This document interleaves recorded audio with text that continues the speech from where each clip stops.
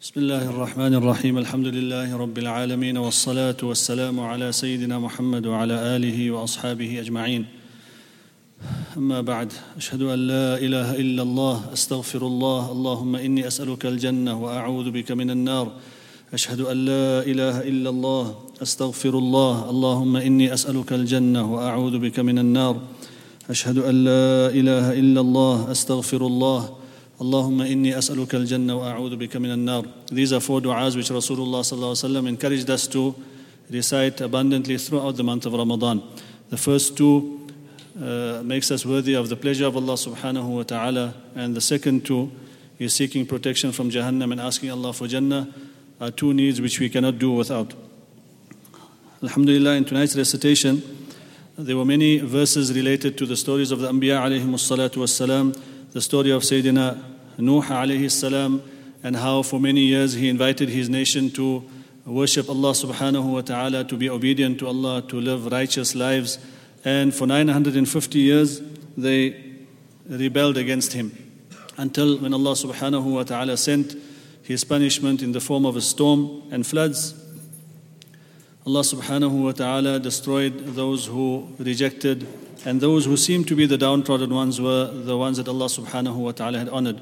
There is a particular verse in this particular story. It comes in the books of hadith that the Quraysh, they put out a challenge.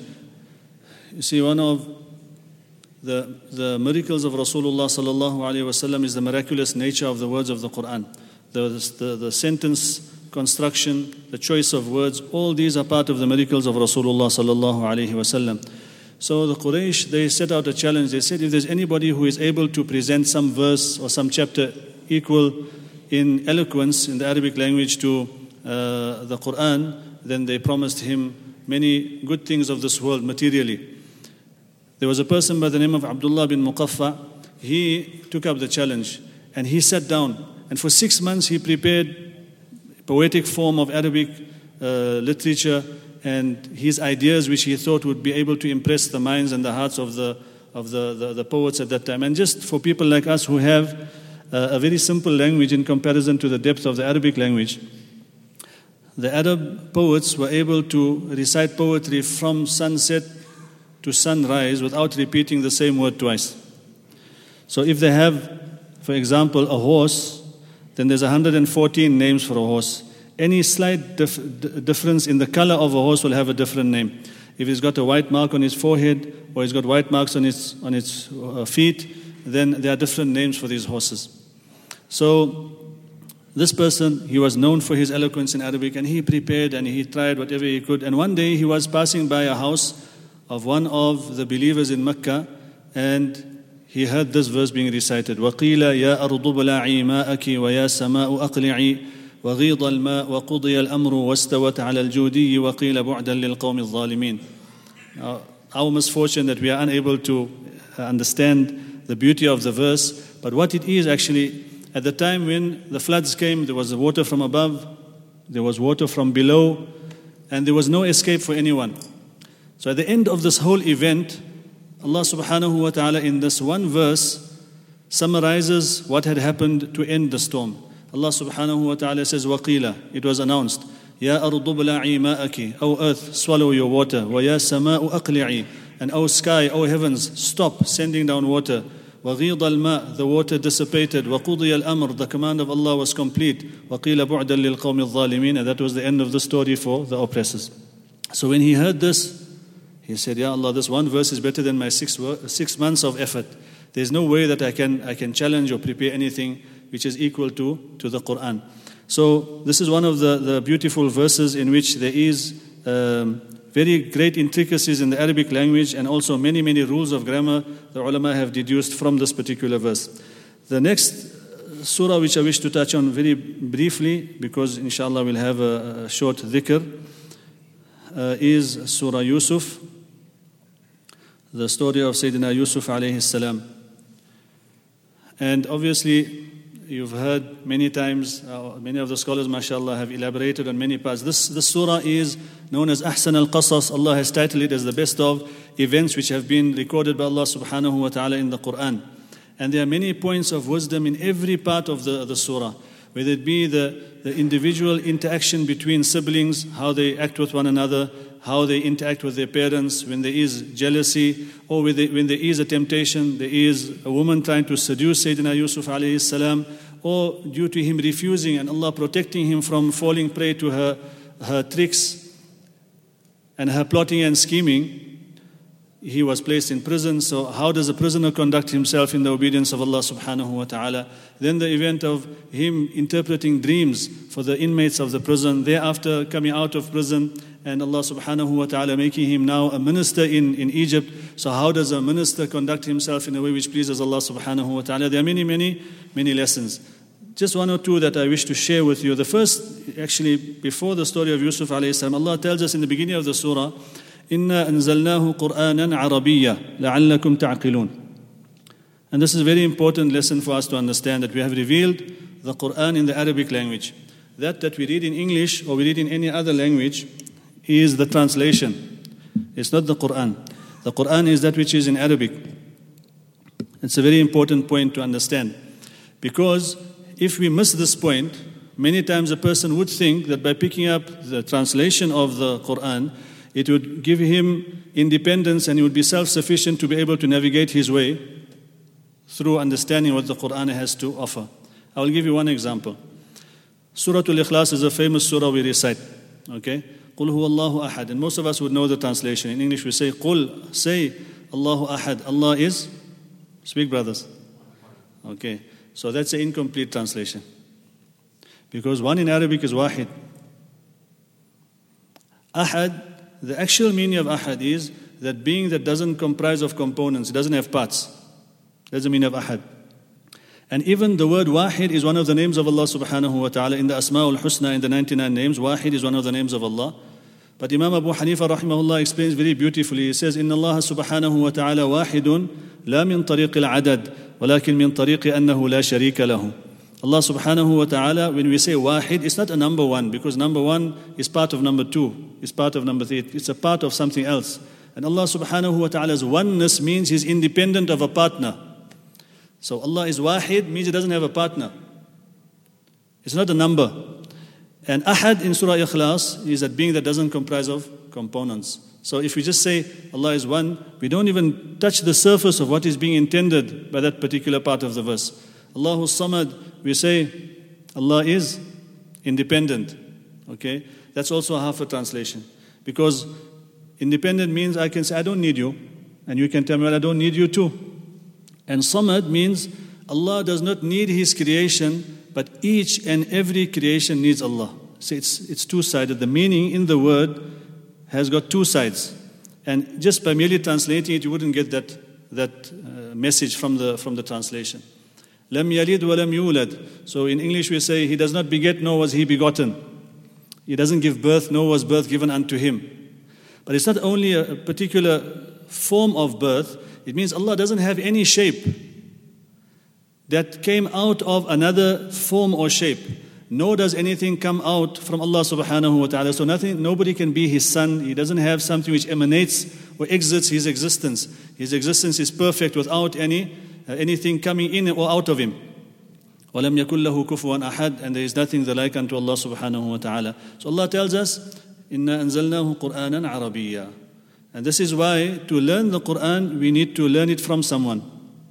Allah subhanahu wa ta'ala, if He wanted to, He could have sent the Qur'an directly to Rasulullah sallallahu alaihi wasallam, like He gave it to Sayyidina Musa alayhi salam in the form of tablets.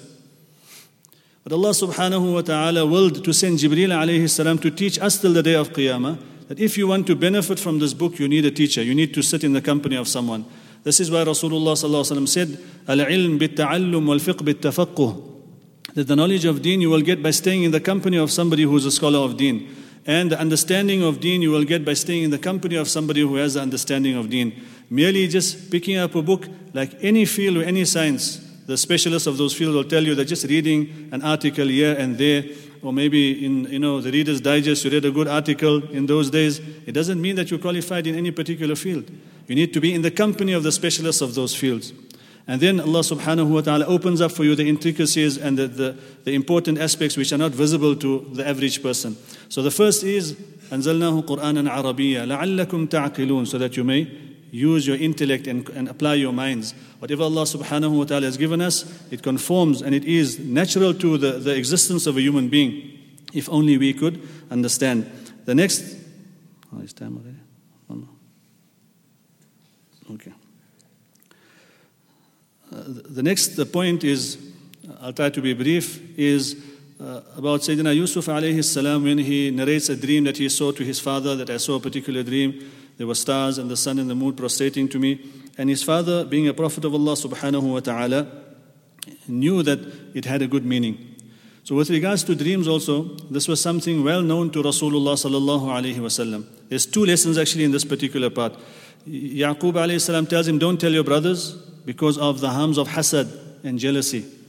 And the other lesson is to understand that dreams are interpreted by people who understand the functionality of dreams. And these are generally, in our terms in Sharia, people who are well versed in Quran and the Sunnah of Rasulullah sallallahu alaihi wasallam. Nabi sallallahu alaihi wasallam, after Fajr, sometimes he would turn around and ask the congregation, did anybody see any particular dream? And if they would see a dream, he would inform them as to what the meaning of the dream is.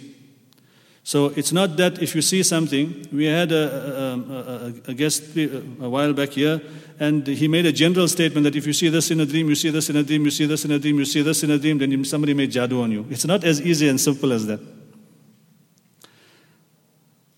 So Rasulullah sallallahu alaihi wasallam, he was blessed with this knowledge, as well as Sayyidina Yusuf alayhi salam, being able to interpret and understand. It's another realm, it's another world, where you see an image. Nabi sallallahu alaihi wasallam saw himself drinking milk, and then he passed the milk on to Sayyidina Abu Bakr as-Siddiq radiallahu anhu, and then he passed it on to Sayyidina Umar radiallahu anhu, and Sayyidina Umar drank to his full. Sayyidina Abu Bakr drank for a little bit, and he passed it to Sayyidina Umar. Somebody asked him, O Nabi of Allah, what is the meaning of that? He said it means steadfastness on deen.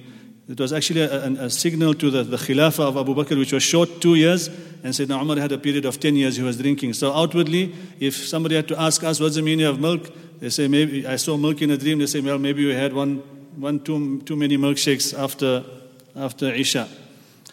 So it has to be, the ulama say, you mention a dream to one of two people, a Habib or Labib. Habib means somebody that's close to you, that loves you, that would take a good meaning, or somebody who understands how the dreams function. And I apologize, but this is one story I want to share with you. Imam Malik rahimahullah, Imam Dar al-Hijrah, one of the four imams of the four madhahib, he saw a dream that he saw Malakul Maut, the angel of death.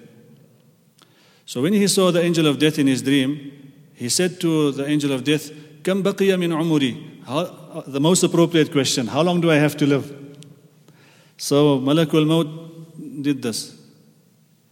So he said, Khamsu sinin am khamsatu shuhur? Is it 5 years, 5 months, 5 days? What is it? And the dream ended. So he went to Ibn Sirin rahimahullah, who was a great interpreter of dreams. His name is well known. And he said, this is the dream I saw.